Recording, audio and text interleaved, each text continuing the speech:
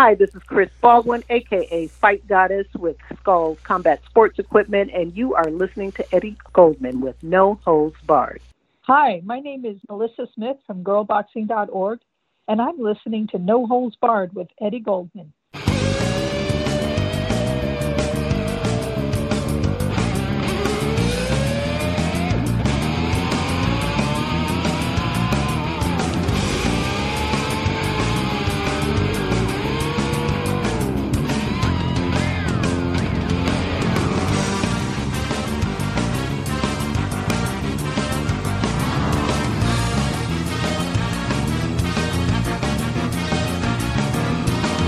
Hello, everyone around the world. Once again, this is Eddie Goldman on No Holds Barred. On this edition of the show, we once again spoke with our colleagues Chris Baldwin of The War Room and Melissa Smith of Girl Boxing on The War Room.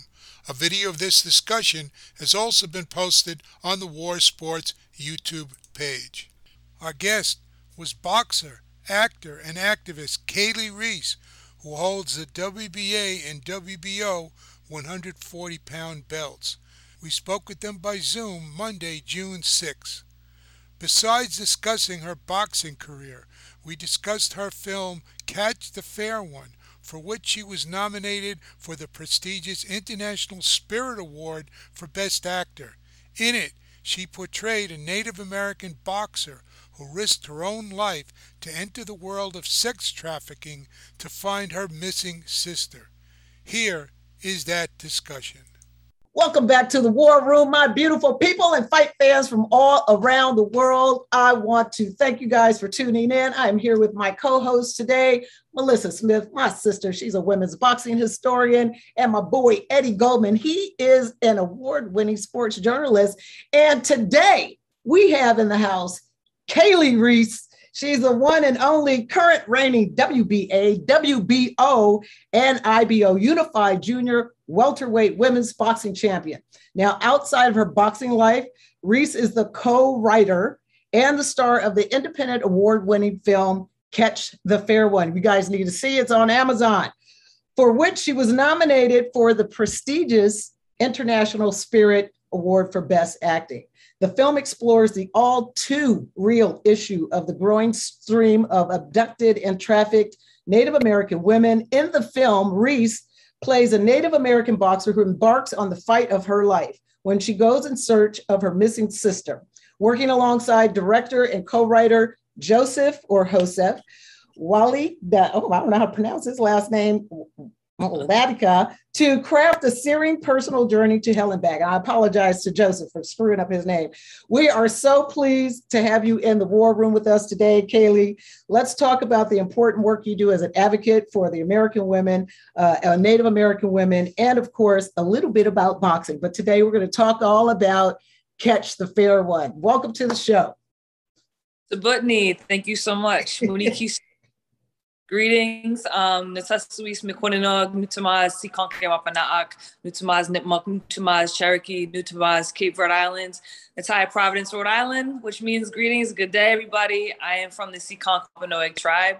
My given name is Many Feathers and Many Talents. I also represent and have lineage from the Nipmunk and Cherokee tribes, as well as a rich lineage from the Cape Verde Islands, located off the west coast of Africa. And I'm so happy to be up in this room. Right. So beautiful. That is just amazing. Let's talk about, how did you, it sounded like a personal story. I just rewatched the film today because it moved me. It touched, there's just so much to unpack in that film. And if you are a woman, you probably know some woman, because my wife had a cousin who's been missing for years. The girl walked out the house and they've never seen her since. So let's talk about this sex trafficking and how so many Native American women went missing without not one story in the media, on the news, and how you brought that to life. So, MMIW, or Missing and Murdered Indigenous Women, now that we have, social media and hashtags, wasn't something that was, has been known. However, it's something of our women and our people have been targeted since the dawn of colonialism. So that's just a common theme and a somber theme of so many Native American Indigenous people, not just of Turtle Island, which we consider Canada and North America, but Indigenous to any land that you go to around the world. So it's one thing to have a sovereign nation, which has sovereign nations federally recognized, and people think that because you're a sovereign native tribe, you have casinos, everything's all, rainbows and butterflies, but it's not like that. Our women have been targeted, and our women and our people, not just women, there's girls, there's older women, there's babies as young as 2 or 3, there's older women 75, 80 years old, there's young boys, there's men that get targeted and they get stolen from us every single day. This is not something that we're trying to make a big deal, because it already is a big deal. The problem is media is not making it a big deal. I have alerts on my phone and apps that I follow, and I get phone calls, I get text messages about somebody else going missing. And amongst the Native American community or Indian country or the indigenous community, we know our problems, just like, because I'm also Afro-Indigenous, we know our problems in the Black community. However, mainstream media doesn't really highlight that. Mainstream media, for a lot of things, and we won't get into that, only puts out what they want you to see. But one white girl goes missing in America, and it's on CNN, NBC, ABC, ESPN, Comedy Central. It's on everything. And I'm not saying, and I have nothing, and a life is a life, and no one should get their life taken. But when you want to take our culture, you told us we couldn't speak our language. You stole our people and had them mixed here. You took our land. You want to take, but not give thanks to the people who you got it from, and then try to pretend to be one and take Ancestry.com thing and say you have 1% Cherokee. We are the indigenous people of the land, and it's not something to be taken lightly, because we know our ancestors knew how to live off of the land indigenous to where our people come from.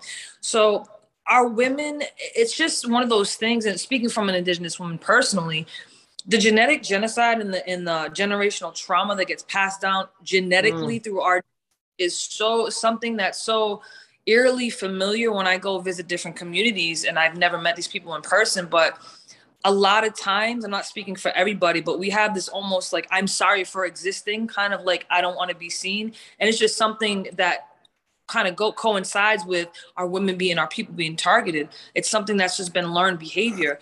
And we have remote areas like reservations, where but Native American tribes, they have their sovereign nation, they have their own police, they have their own judicial system. It's almost a double standard, because you run into the problem of jurisdiction. If you're not Native and you commit a crime on Native land, the Native police cannot charge you with a crime. So then it gets really messy. Like this gets really, really messy. It's ridiculous. And when people know this, they'll go on reservations, take our women, take our people, do what they want, and dump them all around. And, our residential school kids and bodies that have been found in mass graves, we're in now like the 12,000s of these kids that were in these residential schools. Then you have pipelines, and then you have MMIW. They all are synonymous with one another, because when you build pipelines, what do you need to build pipelines? You need a lot of manpower, which cause man camps in remote areas where there's native land being dug through sacred native land. So I just do my diligence. I come from a long line of warriors. I can tell you exactly where I come from, my clan, war chief, and I have a platform. And I always got taught as a child, if you have a voice, speak for the people who can't speak. If you can dance and your elders can't dance, my grandmother couldn't dance anymore, even though I didn't want to get in the circle, I wanted to go play and climb trees. You dance for those people who can't dance. You fight for those who can't fight. So I'm in boxing. I have a lot of eyes on me. There's a different kind of crowd. Native people are not there. We're the something else people of here. So I'm so proud of all my heritage. So I just want to share that. Number one, I found that journey later on in my career, but this was something that is so ridiculously bad and so underplayed that it's amazing to even talking about it. So I just thought it was my due diligence. When people ask what I am, and I have a crowd, and I'm fighting on HBO in front of 1.4 million people, I'm going to speak about what's going on so people can just start talking about it and make it a problem. That's right. In the film, I see that, was that your partner with you that was doing the training part in the beginning? That is Shelly Vincent, and that is my little brother, sister. That was Shelly Vincent, because I was like, that face looked familiar, but Shelly was on point. Yes, that was on point. I love that. Melissa, I want to hand it over to you. You go ahead and ask your question. Shelley is a love.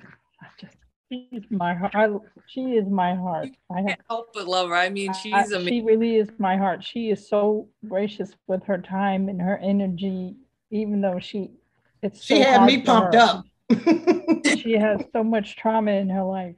But what strikes me, I mean, I've been following your journey for a long while. In a way, I came to you through Shelley, because you started boxing, and I know that whole little clique in there in New Hampshire. I mean, in Rhode Island and Massachusetts. I was always struck by how even early in your career you were a road warrior. I mean, you traveled to Spain, you traveled out anywhere you could, and you always fought up, not down.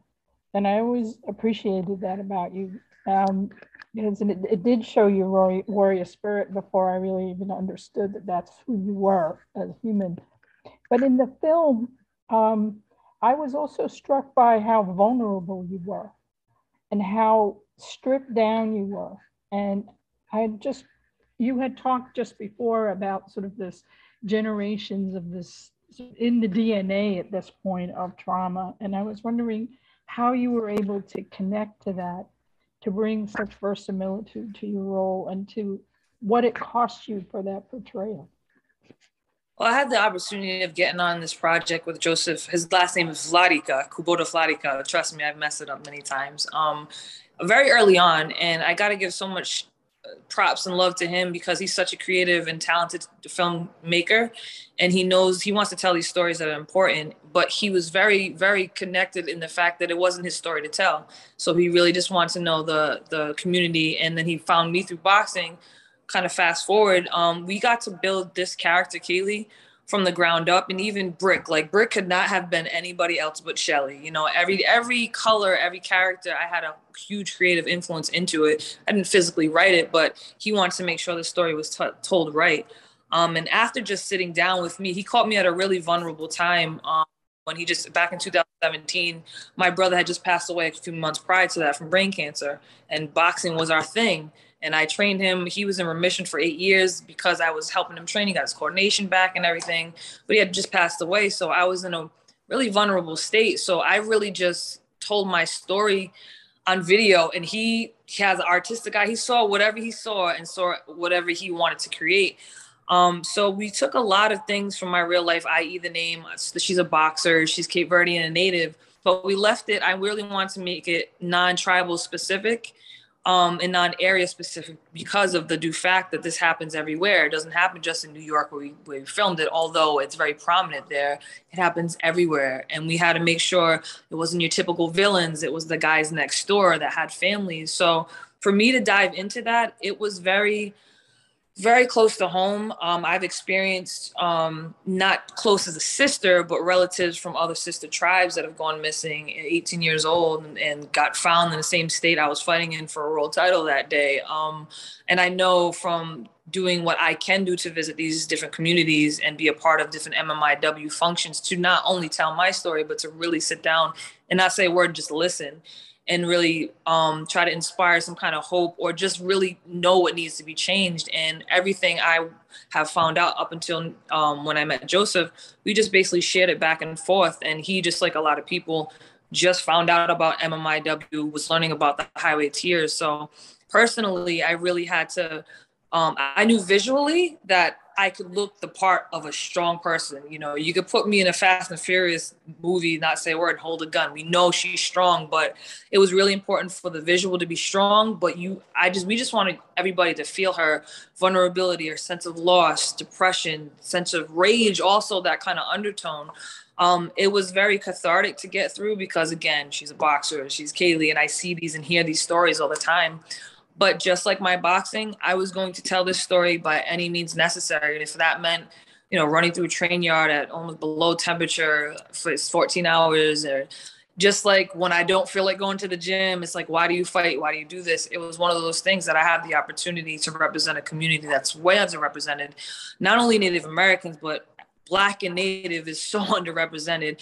And this MMIW epidemic, we just want to really take something like a genre film and get an artistic interpretation of it. So it was a a learning experience, bittersweet, because I had to kind of say goodbye to the character Kaylee, but I know those feelings personal. So this was my first time acting.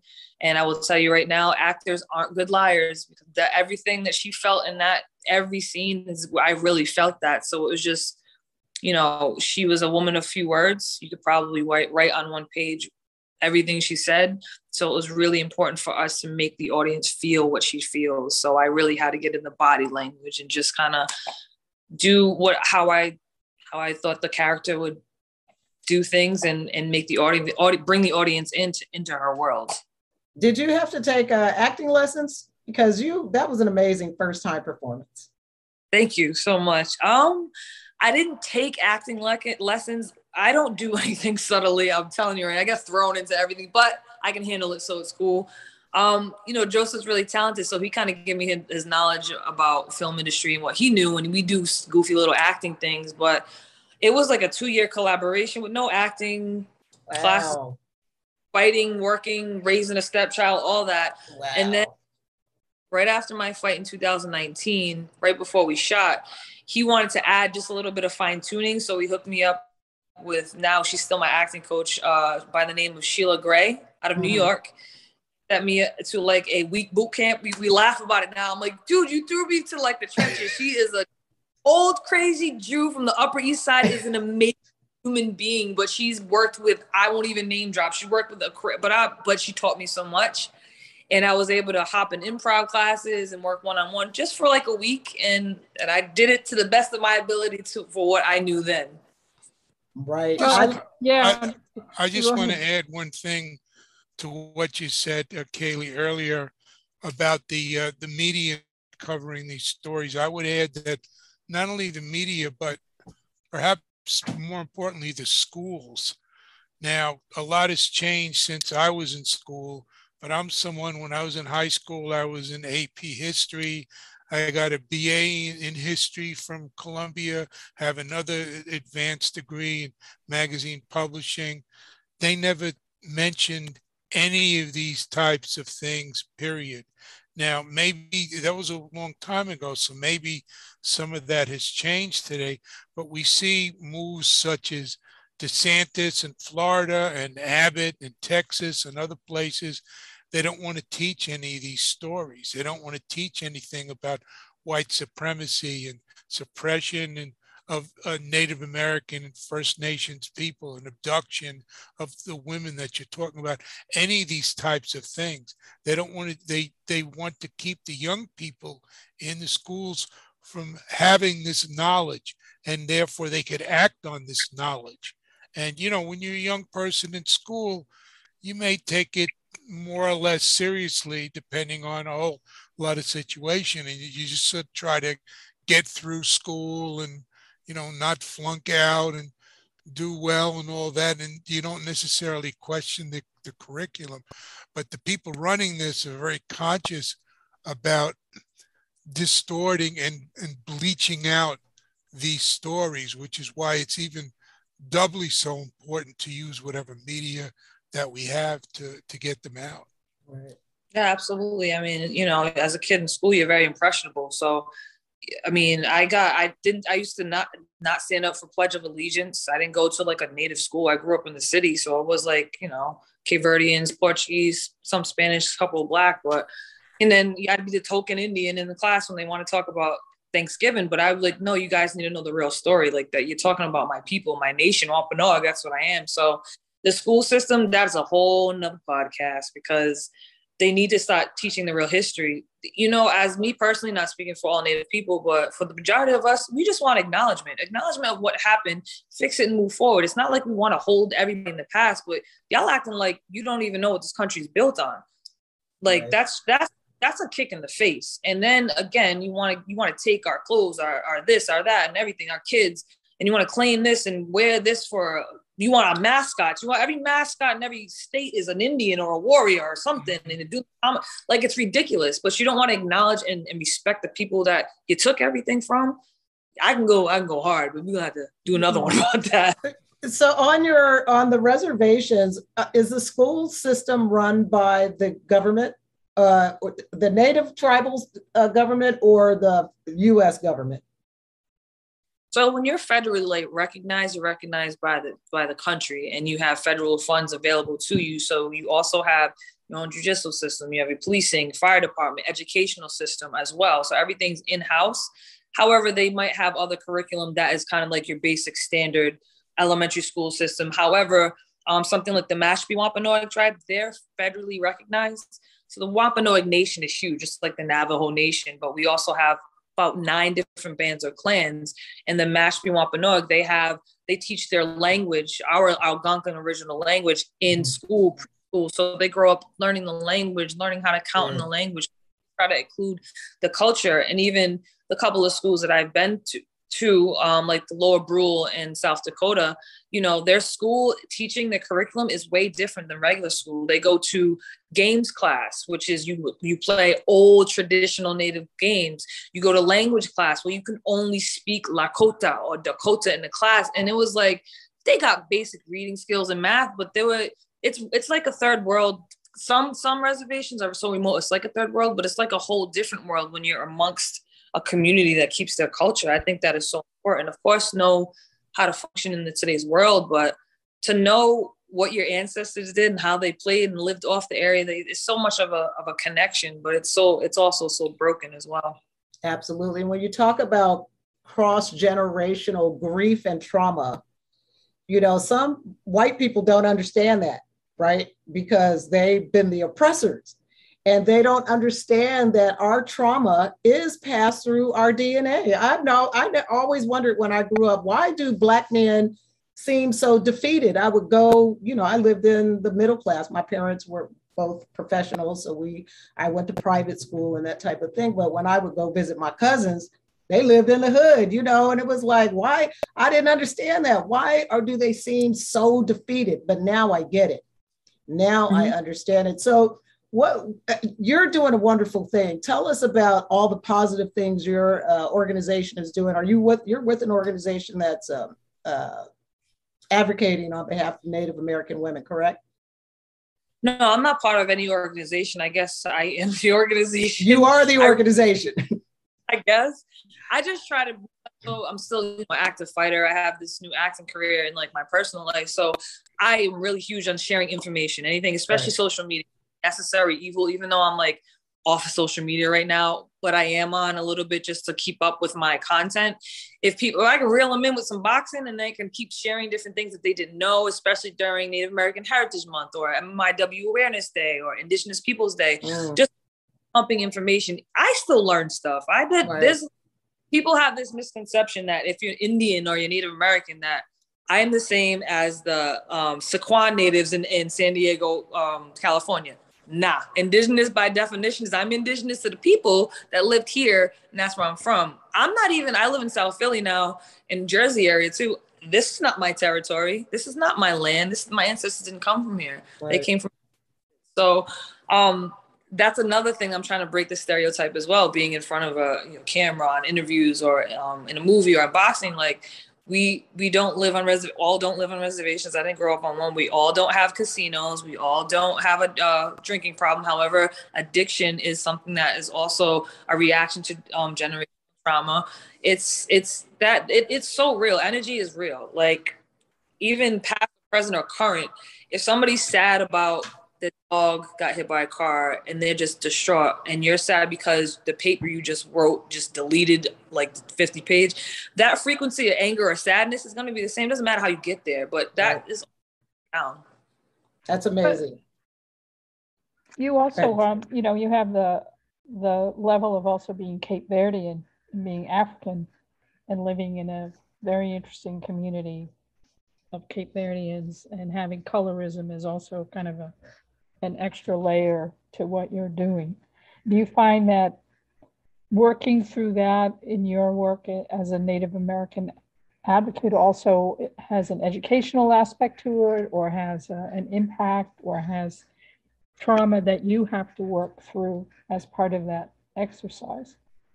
Yeah, absolutely. I mean, I wasn't always an open book. I do come from a family of 5 youngest. My father, the mother got divorced in and out of my life.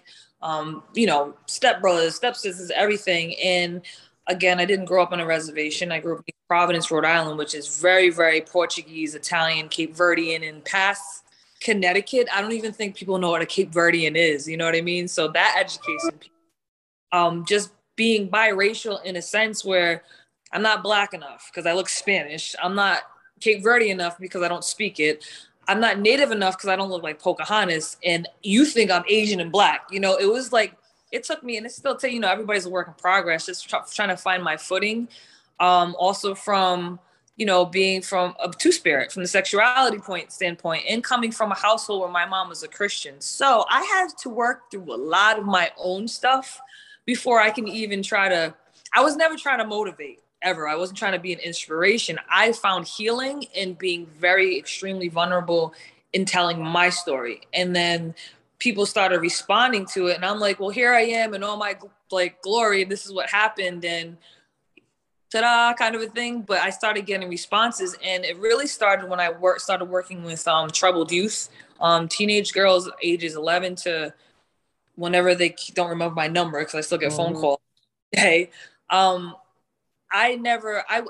was one of those girls, may not have the same story, but I know where they are. I was just trying to be who I wish I had at that age, and just letting them come to me and trying to be relatable, or just being relatable. They responded to me a lot better than they responded to the therapist person I was trying to do buy book stuff. They're ripping this person's office apart, they're kicking this one, getting in fights, but I go in their room, close the door, and they're sobbing and fine, and I'm their favorite staff. So I kind of built off that. And then I found healing in, social media, telling my story, then getting asked to go to different communities, tell my story. So inadvertently trying to kind of share myself, I found being vulnerable, which is so scary, actually helped me heal, because I found the reaction from people thinking that, wow, I'm not the only one that feels like that. Wow, she's been through that too. And then having the response and then seeing them change and make a difference, it just was inspiring to me. And I get so much gratitude. It fills me with so much joy to see people heal by hearing something that they can relate to me. And that's kind of how this weird, organization kind of manifested itself into. Femifesting, we call that femifesting. There you go. Go ahead, Melissa. No, I was going to say, and it's the anecdote in a way to what generational pain is it's acknowledging it to begin with, whatever those aspects are, those and affirming it through your own positive influence. And then, as you say, being vulnerable, and that I can tell you, at 67, turning 68, it's still hard to be vulnerable. It's hard. But I don't play chess for a profession. I get punched in the face. You know what I mean? It's just kind of, I guess it's in my genes. So I mean, I couldn't ask for a better purpose. Right. Well, this is a serious, intense purpose, and it's inspiring. Your film was inspiring to me. I loved that I hated the ending.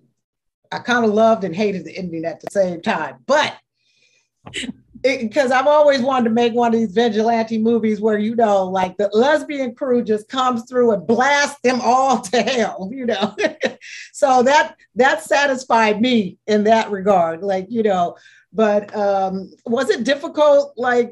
How long did that film take to make? You said you guys did that in below freezing temperature weathers, and that was shot in New York? Girl, we shot in Buffalo, New York in November, December. It was horrible, but it was a 20-day we made a multi-million-dollar looking movie without having that kind of scene. And I got to give it to Joseph and the producers and the DP.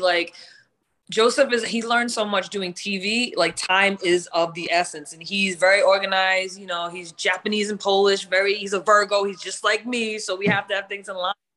And we shot in 19 days. I lived up there for a month and a half. And it was, and I was in every scene. So I was hitting 12, 18-hour days every day. However, I treated it just like a boxing camp fight, And the last day was fight night. And it was brutal.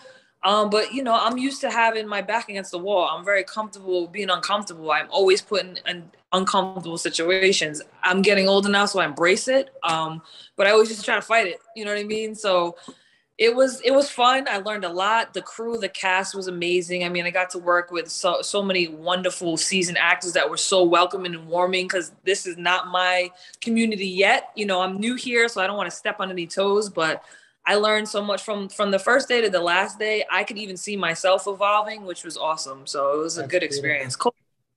How do you want to balance the acting and the boxing? Because both are very demanding and time consuming, at least for certain periods of time, as you indicated, with, you know, people that have ever done films or TV know the amount of time it takes to devote to that on each particular day.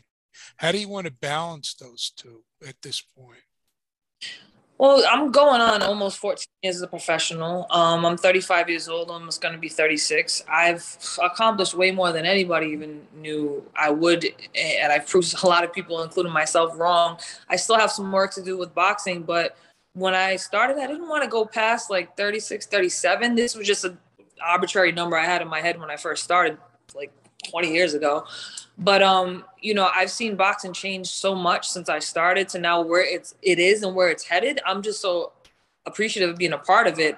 And now to enter in another entertainment business and stumble upon a talent I didn't even know I had, and being a storyteller, which is, as you said, Melissa, it's important to kind of being vulnerable and telling your story. That's just how my ancestors, that's how we learn things. We are natural storytellers, and having the opportunity to tell my story through the boxing ring, and now through, you know, tell our stories or just tell stories and be a familiar face amongst my community, to see this face or see other Native roles and non-Native roles because they're good actors, not because they need to check a box and make sure they have a Native Black person and a gay person. Okay, we checked all the boxes.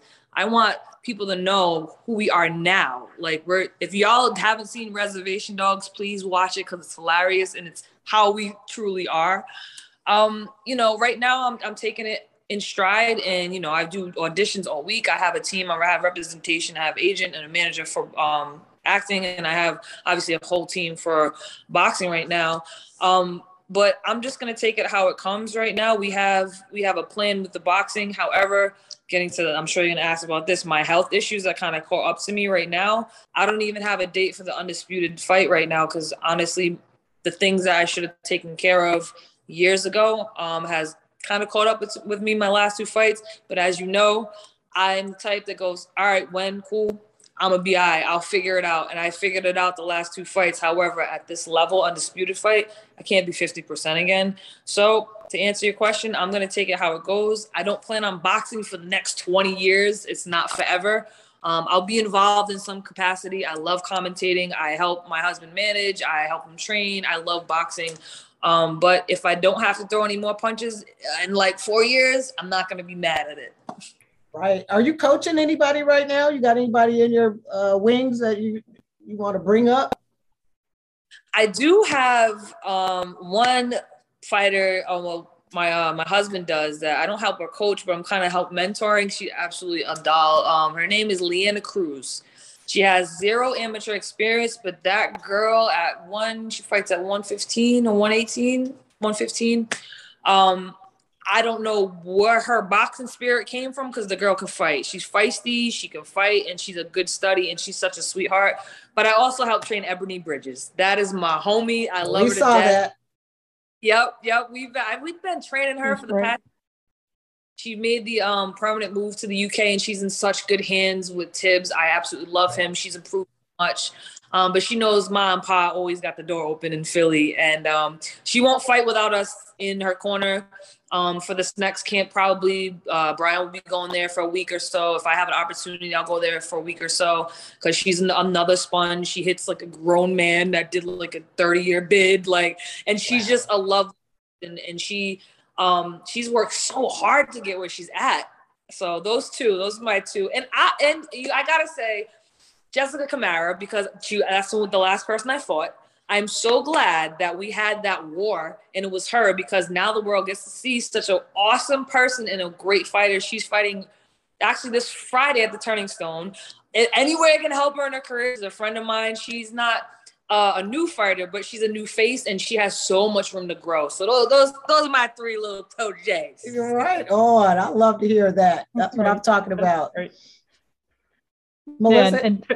Yeah, I was just going to say, and having Jessica Camara at Turning Stone during this huge upcoming, International Boxing Hall of Fame weekend, where it's the biggest event for women's boxing, because the first 3 classes of women are being inducted into the Hall of Fame, 2020, 2021, and 2022.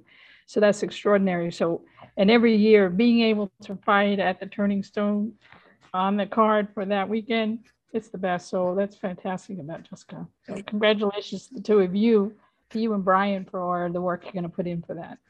Absolutely. Thank you. Excited for her, and see, like, she's such a hard worker, and she's gotten herself where she needs to. And it's almost like, it sucks for him that we had a fight, but she's in really good hands. I love her trainer, Ian. So I just can't wait to see where she goes, because she can go from 130 to 140. There's so many different ways she can go. She's right in the mix. So I'm excited to see her put some damage on this girl.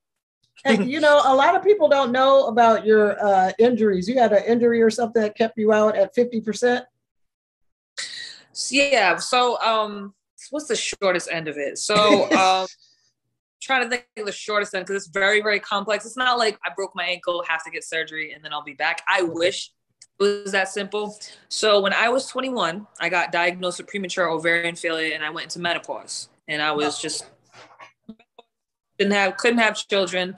So it took, from that aspect, number one, from being a woman, and know that we're on this earth to procreate if we can, and that's our job. And especially being a Wampanoag woman that wants to very desperately pass on my lineage. To hear that was devastating. That was mentally, it was a lot at that age, and the doctors didn't know why. It took me a couple of years to get through that. I didn't have a cycle for up to about 9.5, almost 10 years, and then it came back. Doctors were like, yeah, we don't know. Everything looks fine. Your blood works look great. You're fine. It's weird. You're weird, which is a technical medical term, I guess. So for the first couple of years, I was fine, going my merry way. And at the time I was with my ex-fiance, and I was helping her raise her daughter. And, we were kind of like, all right, well, you can have the kids. I keep boxing. I don't have to stop, kind of a thing. But the last 2 years, it got weird. It got even more weird. I was having them more frequently, heavy. I was like, for a prolonged period of time, and my energy level was dropping. And I'm like, this is just, maybe it's because it's longer than usual, but I didn't really say anything. And until the whole 2021, we had Ebony here in Philly. We were training her. I was training as well. And just the kid, we train like dogs. And I'm like, my energy's dropping. And I wasn't trying to lose the weight, but I was getting to 140 way too quick. And I'm used to fighting at 54, 47, 60. And I was getting down to 4. I'm like, what is this? But didn't say nothing. Fast forward all the way to the last fight this last year, everything's been off. I've had prolonged cycles that would last me at least 20 to 30 days, and then stop, and then come again, and then spotting in between. And then my energy levels were crazy. I was in London for the Cameron Mary McGee fight, and I was the only one at 140 walking around at weight, and I wasn't even fighting until a month, kind of a thing. It was just really, things were weird. But I kept my mouth shut, because I'm like, number one, I fought so long to get in this opportunity. I'm here fighting for world titles, main events. I'm fighting, making some money. We're making waves. We got all these fights. I don't want to say I can't fight. I'll figure it out. So by round 4 of Jessica Camara fight, when I tell you my energy just got sucked out of me, and you just gonna see the fight. I looked up at that round core girl, and she was holding round 4. I was like, Lord, I don't know how, but I'm gonna figure I need to get through this. Prior to that fight, I had been bleeding for 3.5 weeks, and that morning of the fight, it was so heavy. I was so drained, and I gave my husband a heart attack, but I pulled it out because I'm a veteran and I know how important those last 2 rounds are. But he said at after the fight, he's like, yo, you are not fighting again until we figure out what's wrong. So I've been since December. I live in South Philly. However, my doctors are in Rhode Island. So I have to drive 5 hours every time I need to go to a doctor. So I would drive to my mom's house, get all these tests done, went to my primary care doctor. She sent me somewhere else. Went to a gynecologist. She found menopausal levels were really high. My follicle levels were really low, but I was still having a cycle all the time. She sent me to another person. She didn't know. Now I ended up at an endocrinologist. I have a team of people. I've had a number of procedures and all kinds of try this, take this. We got to have you do this. They're trying to narrow it down right now. I have a thyroid issue. Also a GI issue, which I had to go get procedures for that we were trying to narrow it down as far as what autoimmune system initially attacked my ovaries and shut my system down when I was 21 and why it's trying to wake up. So needless to say, it's not something that's, they can't figure it out yet. We're narrowing it down. This is probably the closest I've been to an answer. But as far as energy wise, and like there's times where I just have a cycle for really long and all I want to do is sleep. I can't train. I'm tired. It's just a lot on me. And I will not do that to, number one, myself, my family, to boxing, because I'm not going to show up to an undisputed fight at 50% to collect a check. I don't operate like that. I'm not made like that. And I will not do that to my opponent either. I wouldn't do that to Chantel Cameron. We have mutual respect. She's a champion for a reason, and I want to bring the best me because she's going to bring the best her. So we have the ability to say, hold up, let's figure it out and move from there, and then we'll see what happens. But honestly, my health is a lot more important than some undisputed belts. I'm not going to do that anymore because I saw my husband almost die in that corner. I don't want to do that again. Right. Stressful. I would just add, if you need doctors in Philly, and this is a very general thing, not a specific thing, there's a list called Super Doctors that's compiled by other doctors. It's not one of these lists that you buy your way onto. I have like a bunch of doctors too that are on that list, and you look on that list by region and specialty, and if you need somebody locally, you may be able to find somebody there. So that's just sort of a general recommendation. Superdoctors.com. Okay, I'm actually writing that down right now. Because that would actually help, because not only is this kind of a lot to deal with, but I have to they want me to come in the next 2 days to get another procedure. So I got to pack my stuff up and go drive to Rhode Island and then drive back. There's good university hospitals in Philly too. I mean, world class. Yeah. Right. So they have, especially for endocrinology. So yeah, they have to be the direction. Yeah. They have really top of the line doctors here. The problem is my health insurance is still in Rhode Island. So gotcha. Got married in November, actually a week after the fight. So, and nothing's really converted over. So it's like, I kind of got to half a dozen in a six together. You know what I mean? Stuck. I got you. I was just going to also add, I saw a clip of an interview with, women's fight news with Eddie Hearn talking about this, you and Chantel, and how he's waiting, he's got it. So that was heartening to hear him on camera say that he's in your corner. Yeah. I mean, it's one of those things where I don't ever make excuses. I never want an injury to be an excuse. I just say, it was my night. It wasn't my night. It is what it is, and move on. And I was, debating on being public with this because it's very personal. However, I don't mind sharing. I didn't want to make it look like it was an excuse. However, people like to talk. So I'm like, all right, now I'm going to shut everybody up. The reason why is because of this, not because I'm ducking. I don't duck anybody that bleeds blood and breathes ill like I do. So I ain't going to run from nobody. Never have, never will. And I just felt it was important as being a woman and a professional athlete to kind of share this and this is where it's at. This is what I'm dealing with. And I've been dealing with it my entire career. I just haven't said anything. Right on. Eddie, you have any other questions for Kaylee? No, just how people, you said you're not really using social media much, but if people want to follow you and contact you other than just Googling your record and your fights and all that kind of stuff, what's the best way to do that? Well, I'm not heavy on the social media, but I do check it just here and there just because it's a necessary evil. But I still have my Facebook fan page. It's KO-Kaylee, K-A-L-I, Reis, R-E-I-S. That one's kind of PG, elder friendly. I keep, everything pretty much clean on there because I know I have a lot of elders and kids that follow me. So that's safe. Instagram, I am KO_NDNBXR. I'm pretty frequent on there when I'm on there. Again, I've been trying to keep things flowing, but I have some I've been kind of taking a step back. That's like PG-13 sometimes are. I keep people informed on things that are going on, you know, socially, in the community, what's going on with me. I share funny things, you know. It's, you know, it feels like it depends how I feel that day. Now, Twitter, I am a loose cannon. I don't give a F. Yeah. I don't care on Twitter. It's KO Reese, KOREIS 86. Somebody ats me, I will at them back. I don't care. It's, you know, I'm from New England, so I'm F-bombing it up on there. Right. Use caution. I'm just letting you know I am a loose cannon. I don't care. I don't care on Twitter. So I got 3 levels. Yeah, we like that, because I'm a loose cannon all the time, and you better cover your kids' ears up. There's a lot of followers from my social side. Right. All right. Well, look, if you guys don't have anything else for Kaylee, we're going to wrap this interview up. Melissa, tell everybody where the people can find you. Sure. I'm at Girl Boxing now on Instagram and Twitter. Instagram is sort of my, you know, hey, everything's nice and peachy. Twitter, I'm an animal. And of course, my website, girlboxing.org. Right on. Eddie, tell the people where they can find you, brother. On social media, Twitter, I closed down my Instagram. They wanted to know all this personal information about me. I'm 73 years old. They're asking me if I'm a child, you know, so they can go to hell. So at NHB News on Twitter, my Patreon page just put up another article about the never-ending heavyweight drama, and I'll have some more coming up at patreon.com/Eddie Goldman and my website, eddiegoldman.com.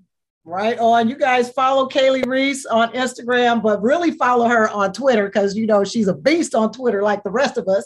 Yeah, that's the best one. That's Hopefully right. that idiot who wants to buy it doesn't ruin it. Fuck Elon's ass. I can't stand him. All right. But in the meantime, people, I need you guys to go on Amazon. Don't rent Catch the Fair One. I need you to buy Catch the Fair One and support Kaylee Reese, support her story and her journey. Kaylee, we want to wish you all the success in the world. Thank you for coming on to the show. It's been a pleasure. We've been trying to get you on here for a minute, but you need to check your email more, you know. But no, I'm just kidding. But look, you guys can find me on Instagram at Fight Goddess Fitness. I'm on Twitter at Angry Afro Radio, because I am that angry Black woman. All right, so you guys stay tuned for the next episode. You can come back and see us. Hit that like button, hit the follow button, and we'll see you guys next time. Peace, love, and push-ups. Peace. Thanks, Kaylee.